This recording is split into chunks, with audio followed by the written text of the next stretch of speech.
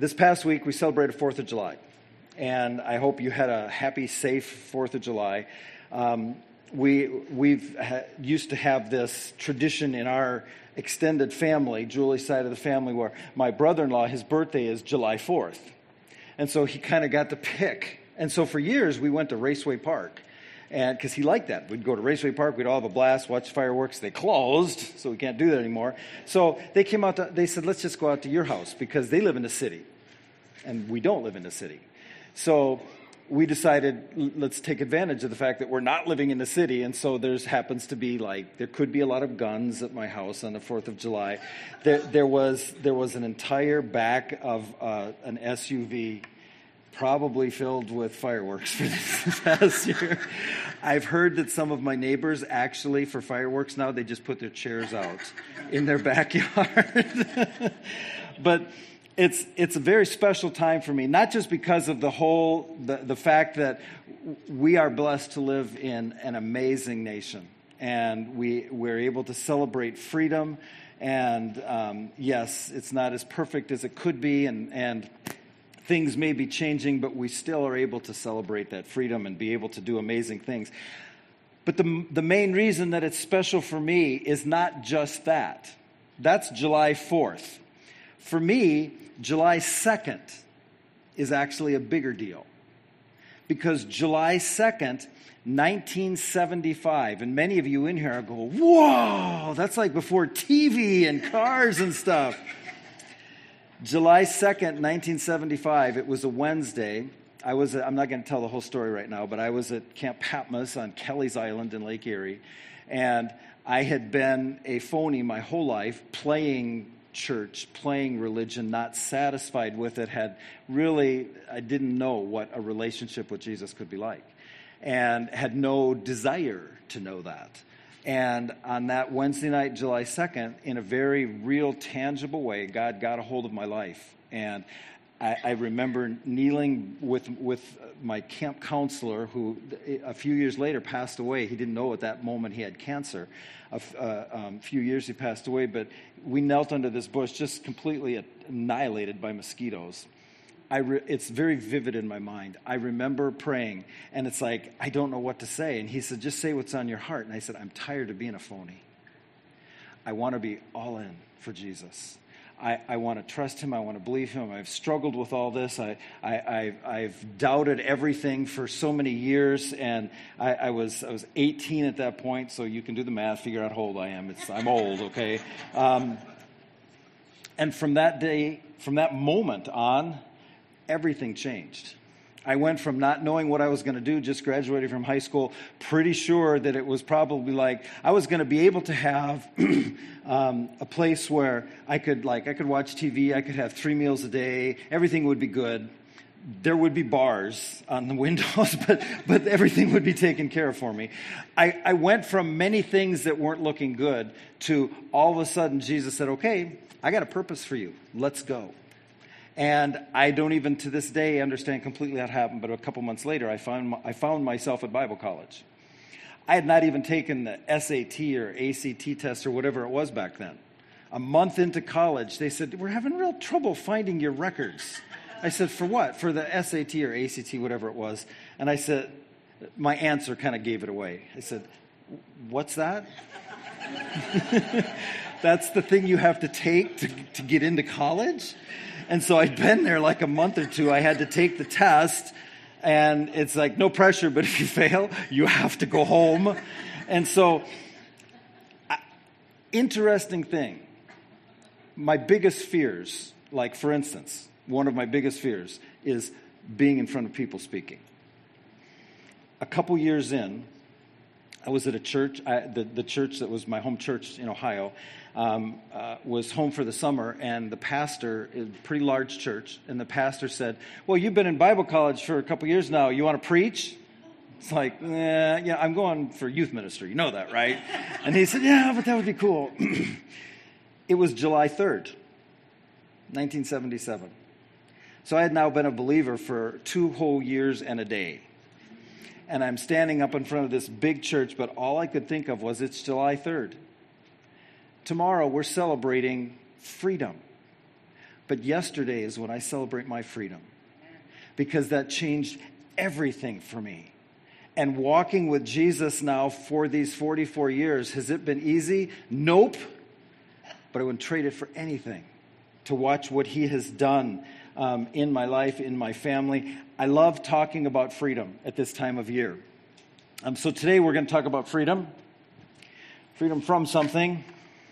I brought my prop with me, just in case.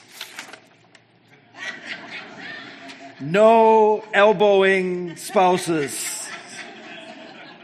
Best not even to look at them right now. We're going to talk about freedom from the old ball and chain. No, it's not a message about marriage. We're going to talk about freedom, though. We're going to talk about freedom from the shackles, from the ball and chain of sin. I read a very interesting quote this week. It kind of shocked me, actually, based on who it was from.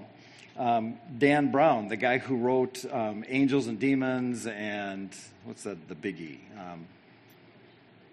Somebody has to know this. Yes, Da Vinci Code. I want to show you this quote from him. It just blows my mind. Go ahead and put it up on the screen. Everyone thinks that religion is the ball and chain. And when you talk to people who don't know Jesus, that's what they think. Religion is the ball and chain.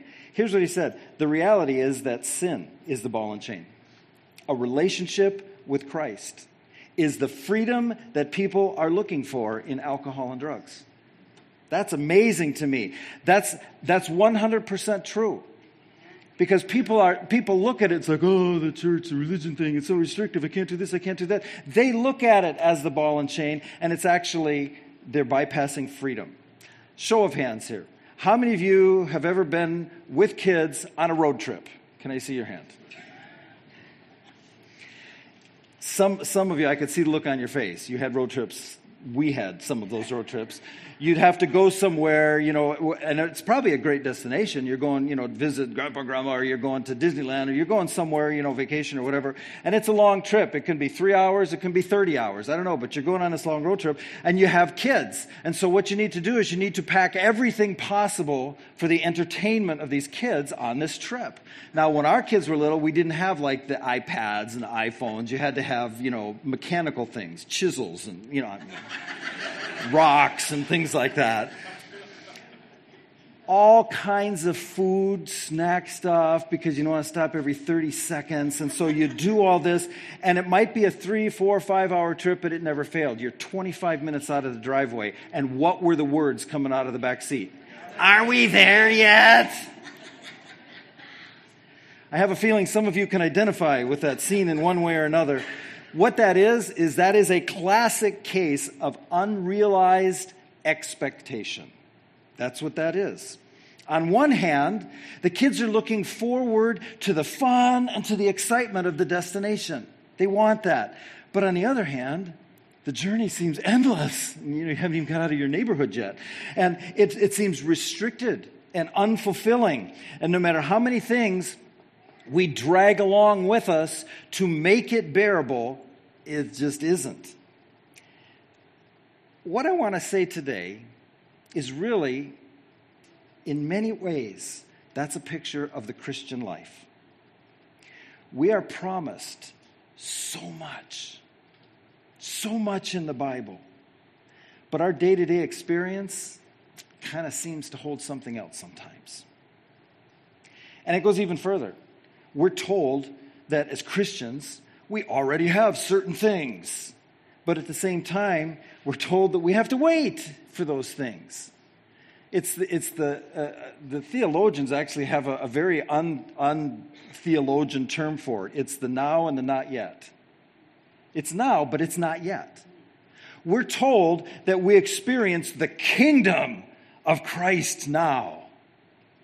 But we anticipate the coming of his kingdom when Christ returns. So it's kind of now, but not yet.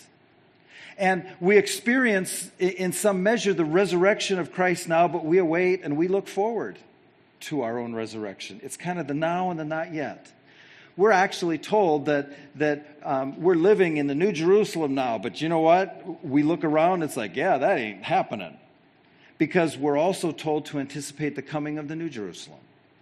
There are so many things in the Christian life that it says is, for all practical purposes, this is yours right now. But not yet. And so we find ourselves in this in-between state. We've left our old home, but we're not yet in the new home. We're still on the journey, but with this overlap, this transitional state where both the old and the new play a part.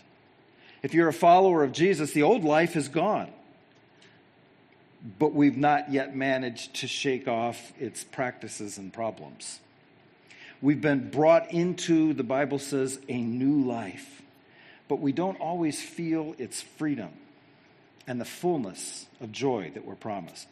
Can anyone as a follower of Jesus relate to that? I know many people struggle. I know many people struggle with not feeling saved. I said the words, I prayed the prayer, but I don't feel saved. And I believe that many people are not believing that they're really saved because it doesn't seem like anything has changed for them. They had all these promises, but they're still struggling with sin. They're still struggling with these things they thought would be gone by now. So I want to share something with you kind of quickly today. It's going to be kind of real overview fast, but it's very, very important. If you're a follower of Jesus, you serve a God who was, who is, and who is to come. That's what the Bible says. But did you know that you possess from him a salvation that the same thing could be said about? Was, is to come. Salvation from sin can really, it's not just like this one-time thing. It can be broken down into 3 different categories. Salvation from sin actually consists of freedom from 3 things. 3 aspects of sin that we have to understand in order to make it in this life. Here's the first one. Freedom from the penalty of sin. That's what we hear talked about all the time. I just want to quickly share some verses with you. In 2 Corinthians 5:21, talking about freedom from the penalty of sin, it says this, "For God made Christ, who never sinned, to be the offering for our sin, so that we could be made right with God through Christ." We didn't have a right standing with God. We were at odds with him. We were under his wrath. There was a problem there because of our sin. And Jesus, it says, who never sinned, God made him be the offering for our sin, so that by having faith in him, we could be made right with God through Christ. That last sentence there, that blows my mind. I know me. I know the things I've done. I know the things I've thought. I know the things I still do that I'm not supposed to do. And yet this says I can be free from the penalty of sin. I can be made right with God through Christ. In Colossians 3:13 and 14, it says this, "For he has rescued us, those who are followers of Jesus, from the kingdom of darkness and transferred us into the kingdom of his dear Son." See, we're in the kingdom, but not yet. It's now and not yet. "His dear Son, who purchased our freedom and forgave our sins." He purchased our freedom on the cross.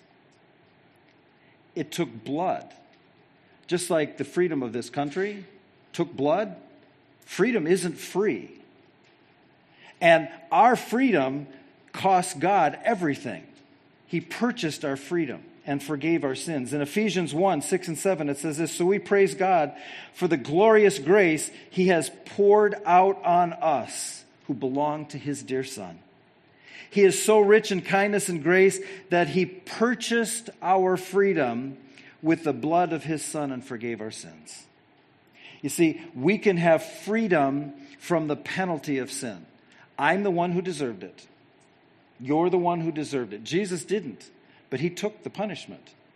He paid the penalty so that we could experience freedom from the penalty of sin. So that's the first thing. That's sometimes where people just stop. It's all good. Free from the penalty of sin, and they move on. They don't realize there's more to it than that. So first, freedom from the penalty of sin. Here's the second thing. Freedom from the power of sin. This is where we actually live.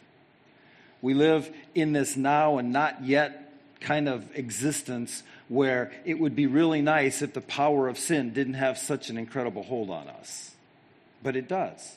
But he promises freedom. from the penalty of sin and from the power of sin. In 1 Corinthians 10, it says this, "So, if you think you are standing firm, be careful that you don't fall. No temptation has overtaken you, except what is common to mankind." So what you're going through, you think, I'm the only one who's going through this. No, you're not. Everybody goes through it. We're all experiencing those temptations. We're all experiencing those things on similar, not necessarily the same level every time, but we're experiencing those things in the same kind of things. And it says, and God is faithful. Here's one of the most misinterpreted verses in Scripture. God is faithful. He will not let you be tempted beyond what you can bear. Here's how half of the world translates this verse. God won't give you more than you can handle. It doesn't say that. Does it say God gave you the temptation? No, God doesn't tempt us.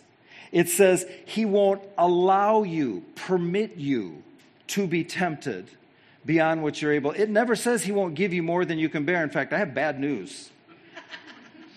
He will give you more than you can bear. You know why? Because it's not about you.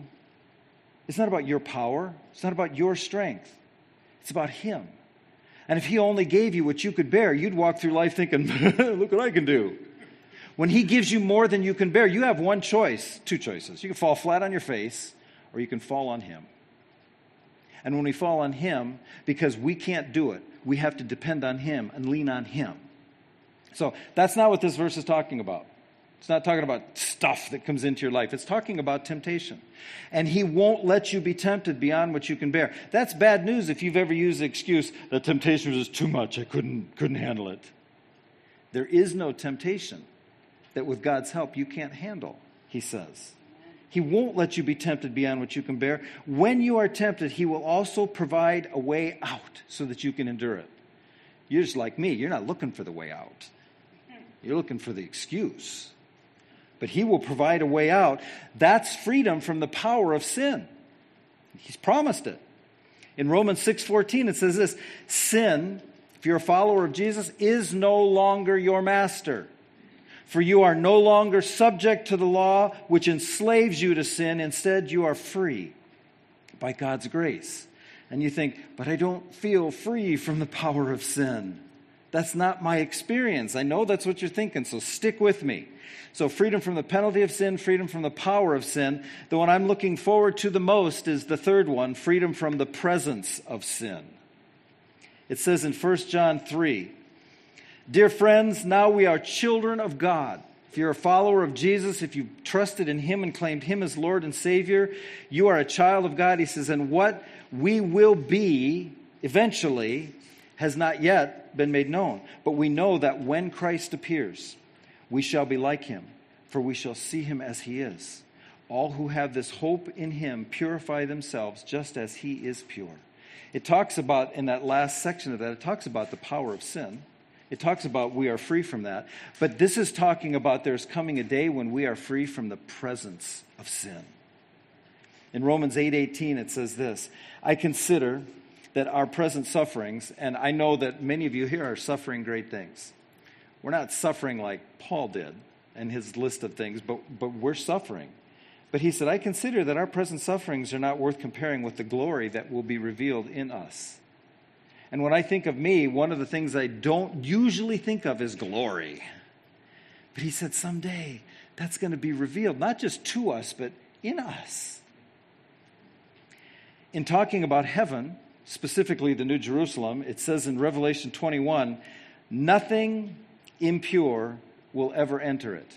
Now, if that was the only verse I knew in the Bible, I'd say, well, I ain't going to heaven. Nothing impure will ever enter it, nor will anyone who does what is shameful or deceitful, but only those whose names are written in the Lamb's book of life. And I'm so glad for the last part of that verse, because my name's in the Lamb's book of life. Am I sometimes shameful and deceitful? Yes. Am I sometimes impure? Yes. You know what this means? That's going to change someday. When He comes back for me, I am going to be freed not only from the penalty of sin and the power of sin, but the presence of sin. So Jesus saves us from the penalty of sin by suffering the wrath of God that our sins provoked. Jesus saves us from the power of sin by providing the Holy Spirit, the Spirit through whom we can experience victory over sin's influence in our life. And Jesus saves us from the presence of sin when at the end of the age, he returns to transform and glorify us in body, soul, and spirit. We have that to look forward to. You see, it's like tenses, past, present, and future. A Christian has been saved from the penalty of sin. A Christian is being saved from the power of sin right now. And a Christian will be saved from the presence of sin when Jesus returns. Each of these different tenses of salvation has a big theological name. Now, we don't do a lot of big words here. But these words are all in the Bible. And so I want you to kind of get them. And so if you're not ready, you might want to buckle up. They're big words, but they're in the Bible, and they are words that once you understand them, they will the love and the passion they invoke in you will be amazing. In the past, we have salvation in the past from the penalty of sin. The biblical word for that is justification. Justification. Now, I had a professor who said, you will hear people say that the easiest way to remember what justification is, it means just as if I'd never sinned. That's kind of half right. Justification is, I am a stinking lousy sinner. And because of what Jesus did, God declared me righteous. That blows my mind. So is it just as if I'd never sinned? From one perspective, yes. From the other perspective, it's not, because there was a huge cost that changed the entire universe so that I could be declared righteous. So it's a big deal. The fact that in the past, the penalty of sin was taken care of for me, the Bible calls that justification. In the present, being saved now from the power of sin, the biblical word for that is sanctification. Here's what that means. Set apart. Literally, it means set apart throughout the Old Testament and the New Testament. And what it's saying is, you have this thing, and you are going to set it apart for God. You are going to set it apart as different and holy for God. That's what sanctification means. Sanctification is in the present from the power of sin. I am being saved from the power of sin. Do I still struggle with sin? Yes, every day. Do I struggle with sin as much as I did 44 years ago? No. Because it's progressive. And as I follow him, I move through that process of sanctification. So we have justification, declared righteous before God. I have sanctification, that process right now of being saved from the power of sin. And in the future, being saved from the presence of sin, the Bible calls glorification. You saw the one verse said glory in it. It's glorification. That as amazing as it is, someday I will stand before him, and I won't just be positionally declared clean and righteous. I will be. So justification is past. It's positional. As far as God's concerned, that's where I'm at. Sanctification is present, and it's progressive. I should be better today than I was last year. It's never like this. It's always, yep, I screwed up. Then it gets a little better, and then I screwed up. But when I look at the bigger picture, I should be farther along than I was way back then. That's sanctification. That's present, that's progressive. Glorification is future, it's perspective, it's looking ahead, and it's permanent. I won't ever have to struggle again with those things someday. Justification is how God sees us in Christ. When I was a kid and I first heard this, when I first came to Jesus, I'm 18 years old and I know what kind of life I'm living. I know where my thoughts are. I know where my problems are. And when I realized that God sees me as perfect because he sees me in Christ, all I could think of was way back in the 70s is Jesus, it's like God is looking at me through Jesus-colored glasses. Satan, you know where Satan is right now, right? You think, yeah, he's at my house waiting for me when I get home. No, he's in heaven. Do you know that? He's in heaven accusing Christians. And here's how I picture it in my head. He goes up to God. He says, "Did you see Tim? Did you see what Tim did?" The sad thing is, he's probably telling the truth. "You see what Tim did?" And God looks at me through Jesus, because Jesus holds his hand up and says, "I got that. I paid for that." He has been freed from the penalty of sin. And God sees me as righteous. That's mind-blowing to me and to my family.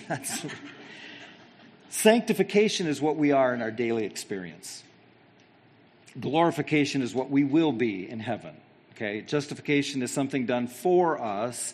Sanctification is something done in us. Glorification is something that will be done to us.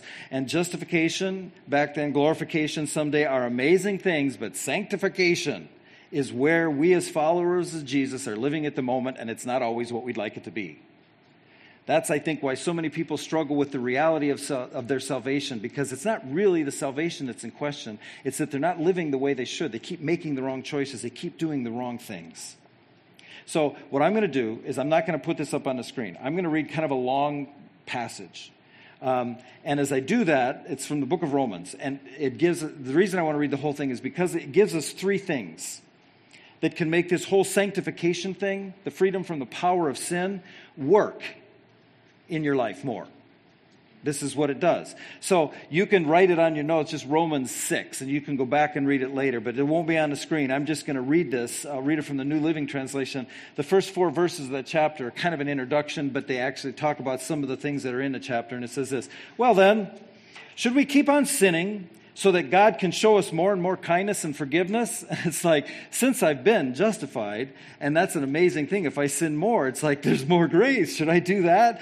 And the obvious answer is, of course not. Verse 2, "Since we have died to sin," and that's an important concept we'll get to. We have died to sin. If you're a follower of Jesus, how can we continue to live in it? Or have you forgotten that when we became Christians, we were baptized to become one with Jesus Christ. We died with him. For we died and were buried with Christ by baptism, just as Christ was raised from the dead by the glorious power of the Father. Now we also may live new lives. Now, I just want to say, it talked in that passage about baptism, and people, it's very easy to get confused there. It did not mention water in that passage, because I don't believe it's talking about water baptism. The reason I don't believe it is because baptism does not save us. The Bible says very clearly we are saved, Ephesians 2:8-9, by grace through faith and no works. You know what you can do to merit your salvation? Nothing. Jesus did it all. We are saved by grace through faith in him. We're going to have a baptism service next month, I think. It might be the end of this month. I think it's next month. I'll announce it in plenty of time, don't worry. What that is that's a picture, an outside picture of what happened on the inside. I died with Jesus, buried, rose with him, and my life changed. And that baptism is an outward symbol of what happened inside, the death, burial, and resurrection of Jesus. Baptism doesn't save us. Are we supposed to do it? Yes. We're commanded to be baptized, but it doesn't save us. No work does. It just identifies us with Jesus and with the body of Christ. This is more likely referring to what the Bible calls spirit baptism that happens to a person when they place their trust in Jesus. The moment you say, "Jesus, I believe that what you did was for me." The Spirit, the way it describes it, is he places us into the body of Christ. He places us into Christ, and it calls that baptism of the Spirit, one with Christ Jesus. So that's just the little introduction of it. The rest of the chapter is going to show 3 things that you can do. So if you want your sanctification to be going a better direction, if you want to be more free from the power of sin now than you were before, these are the 3 ways that it happens. The first one is this: Consider yourself dead. I have to believe that. Here's what it says, verses 5 through 11. Since we have been united with him in his death, we will also be raised as he was. Verse 6, our old sinful selves, that person I used to be, was crucified with Christ, so that sin might lose its power in our lives. We are no longer slaves to sin. And you say, well, I feel like one. That's because you got to do these three things. It says, verse 7, when we died with Christ, it's going to say that many, many times. For all practical purposes, as a follower of Jesus, I died with Christ. I was crucified with him so that sin could lose its power in my life. When we died with Christ, we were set free from the power of sin. Very clearly it says that. We were set free from the power of sin. And since we died with Christ, we know we will also share his new life. We are sure of this, verse 9, because Jesus rose from the dead, and he will never die again. Death no longer has any power over him. He died once to defeat sin, and now he lives for the glory of God. So, because of what he did, because we died with him, you should consider yourself dead. That's what verse 11 says. So you should consider yourself dead to sin and able to live for the glory of God through Christ Jesus. So if you're a follower of Jesus, can you live a good life that would glorify God through Jesus? Yes. You have to count it that way. Consider it. What that word means when we consider ourselves dead, it means, some translations say you reckon yourself dead. You count yourself as dead. Regard yourself as dead. See yourself as dead. So what I have to do on a daily basis when I'm struggling with things is I have to realize, okay, I'm dead to sin. I'm dead to me. I am alive to Christ. I have to know that in my heart, not just have this little pithy thing that I believe. I have to really consider myself dead. So that's the first thing you have to do, and that's a hurdle some people have a real hard time getting over.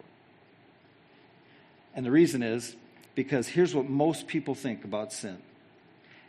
All I have to do is try harder, and I won't sin. Anybody try harder and still screw up? We wouldn't have 150 people at Celebrate Recovery if that wasn't true. And probably another 100 here that should be there that aren't. We think if we just try harder, and you know what this just said? No, don't try harder. Consider yourself dead. And that leads to the next point. See, we want it to be our power that does this. Here's the next point. Number 2, give up. Give up. You see, I've done that. This is a different give up. Verse 12, do not let sin control the way you live. Do not give in to its lustful desires. So we don't give in to that, it says. Do not let any part of your body become a tool or an instrument of wickedness. So things that you possess, things that you are, can be used for the wrong things. We know all that. To be used for sinning. Instead, give yourself completely to God. Give up your thing. Realize you're dead first, and then give up your thing. If you're dead, you don't need it anyhow. Give it up to God, since you have been given new life, and use your whole body as a tool, as an instrument to do what is right for the glory of God. Sin is no longer your master. For you are no longer subject to the law, which enslaves you to sin. Instead, you are free by God's grace. And what he wants you to do is he wants you to count yourself as dead. See yourself as dead and give up. You're not going to be able to do it anyhow. Give up trying. Give up your stuff. Give yourself completely to God. And then number 3, obey. A lot of people try to do number 3 without doing 1 and 2 first, and it doesn't work. You have to first see yourself, consider yourself as dead. You have to give up your stuff, your rights, realizing that you are dead to sin. We're giving ourselves completely to him. And then we can obey. Verse 15 says, so, since God's grace has set us free from the law, does this mean, and he's going to ask this question numerous times, but since his grace has set us free from the law, does that mean we can go on sinning? And Too many people I know answer that question, yes, because God's grace will take care of it. I know I shouldn't do this, but I'm going to do it anyhow because God's grace is big. And he says, that's not how we live. That's not how we become free from the power of sin. Because we have freedom from sin. That's not freedom to sin. Big difference. Here's what he says. Don't you realize that whatever you choose to obey, and if you're choosing the wrong thing, whatever you choose to obey becomes your master.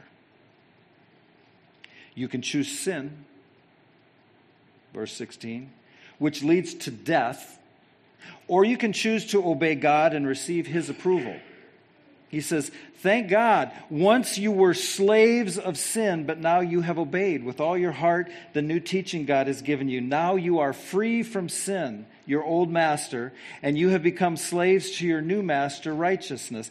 That's a process, and it's also because we have considered ourselves dead. We have given up our own stuff, and we are choosing to obey him, because all through this passage, it's a choice. And we have that choice because we have Jesus. He says, I speak this way, talking about slaves and masters and stuff, using the illustration of slaves and masters because it is easy to understand. And it's like, okay, maybe 2,000 years ago that was easy to understand. But I don't live in that world. But I have a little bit of an idea. Here's what that was like. Whoever you're obeying, whoever you are locked into obeying is your master. You're a slave. So right now, if you're choosing to obey sin, that's your master. You are a slave to sin. He says, before, you let yourselves be slaves of impurity and lawlessness. Now you must choose to be slaves of righteousness so that you will become holy. You're picking a new master.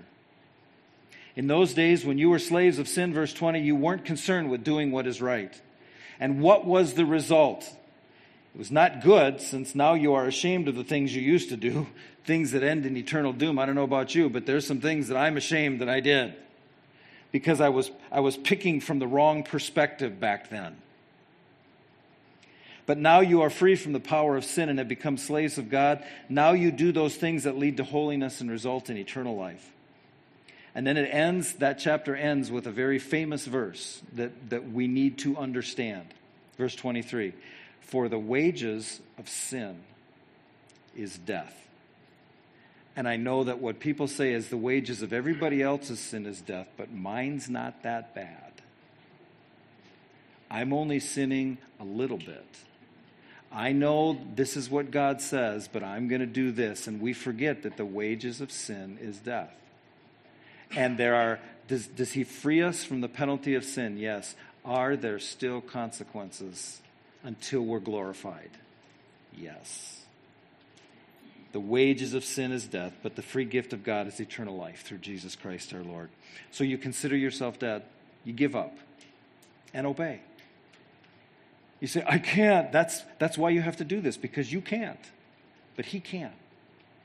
If you're a follower of Jesus, you have been baptized with the Holy Spirit. You have a power in you, that same power that raised Jesus from the dead, that wants to help you live the kind of life that will get you closer, so that when that glorification happens, it won't be such a big change.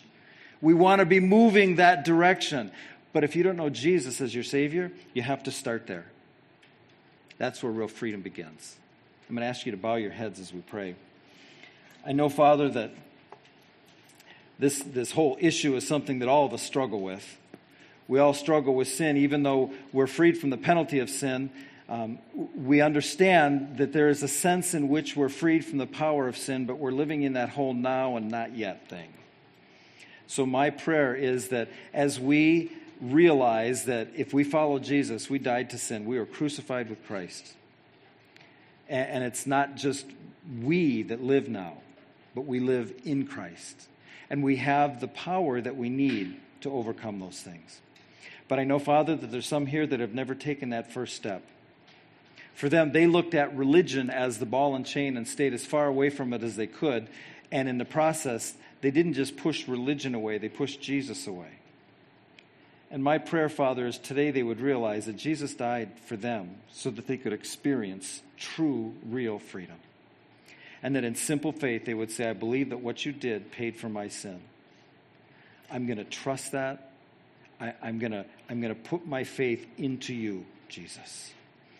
And have not just their life now change, but their whole eternity change. Father, thank you for what you're doing in us and through us and what you are going to do someday to us. We love you. And it's in Jesus' name we pray. Amen. Please stand for the closing song.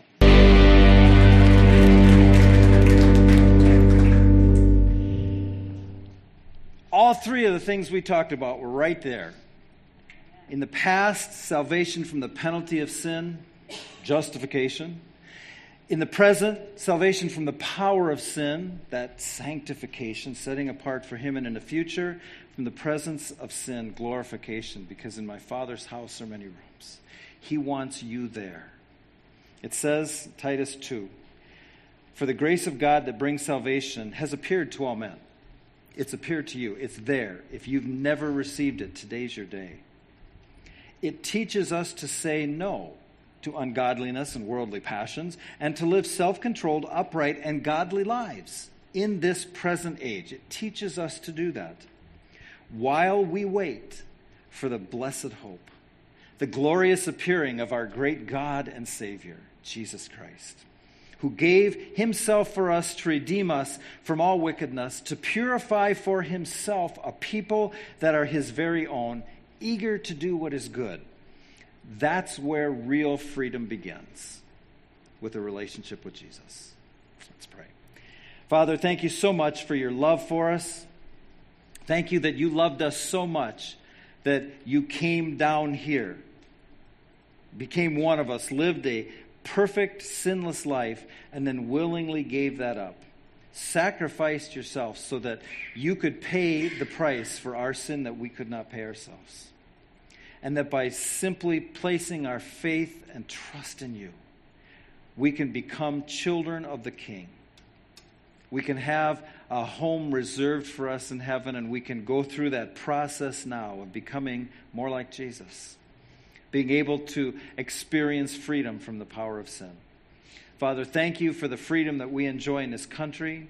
Thank you for the freedom that we have in Jesus that can never be taken away. We love you. And it's in Jesus' name we pray. Amen.